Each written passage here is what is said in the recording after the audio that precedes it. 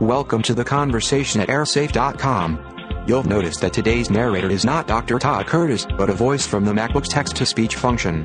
By using this system, we will be able to make more podcasts of greater variety. Please give this novel method a chance. After this show, tell us if you like it or not. If the reviews are very negative, we will take a different route for the podcasts. Today's show is from a 23 October 2009 article from airsafenews.com. It is about two scary incidents from the week of 19 October 2009. In one, a Northwest Airlines A320 overflies its destination airport, and in the other, a Delta 767 lands on a taxiway by mistake.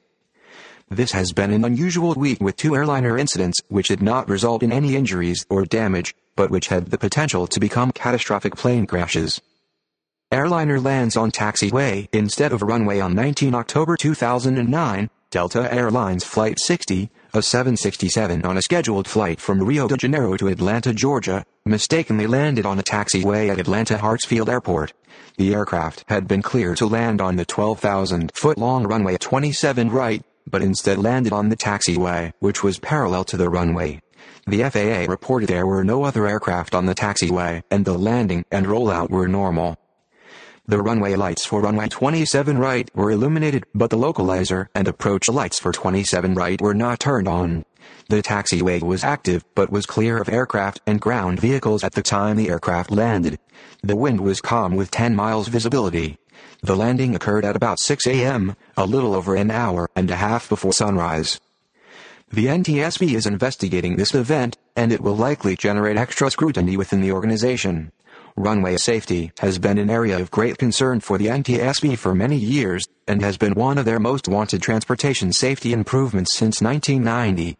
Among the recent runway-related events that the NTSB has investigated was a September 2008 near collision of a regional jet and a small Cessna at Allentown, Pennsylvania, and the fatal crash of a Comair regional jet in Lexington, Kentucky in August 2006.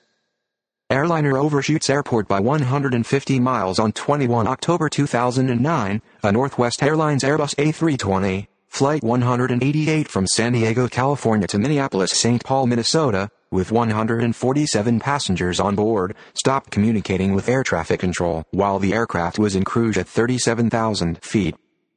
Authorities were concerned that the flight was being hijacked and had military jets on standby at two locations to intercept the aircraft, though no aircraft were launched. About an hour after the crew stopped communicating, the aircraft flew over the destination airport and continued northeast for approximately 150 miles. Air traffic control then re-established communications with the crew and requested that the flight proceed to Minneapolis. The aircraft was out of radio contact for about 75 minutes. The crew landed the aircraft without further incident. According to the Federal Aviation Administration, the crew was interviewed by the FBI and airport police. The crew stated they were in a heated discussion over airline policy, and they lost situational awareness. The safety board will interview with the crew and review the data on the flight data recorder and cockpit voice recorder. While the flight data recorder has the capacity to record all data from the flight, the cockpit voice recorder would have only recorded the last 30 minutes of the flight. The two pilots have been suspended from flying while Delta, which owns Northwest, conducts an internal investigation. This isn't the first time that an airliner has overflown its destination. On 13 February 2008, a Go Airlines jet on a flight from Honolulu to Hilo, Hawaii, and with 40 passengers on board, overflew Hilo by about 26 miles after both pilots fell asleep during cruise. After the crew woke up, the flight landed in Hilo without further incident.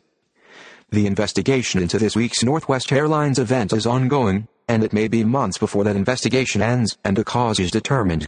For updates on these two incidents, and for other aviation safety news, please visit the airsafe.com news. Thanks for listening, and we'll see you next time.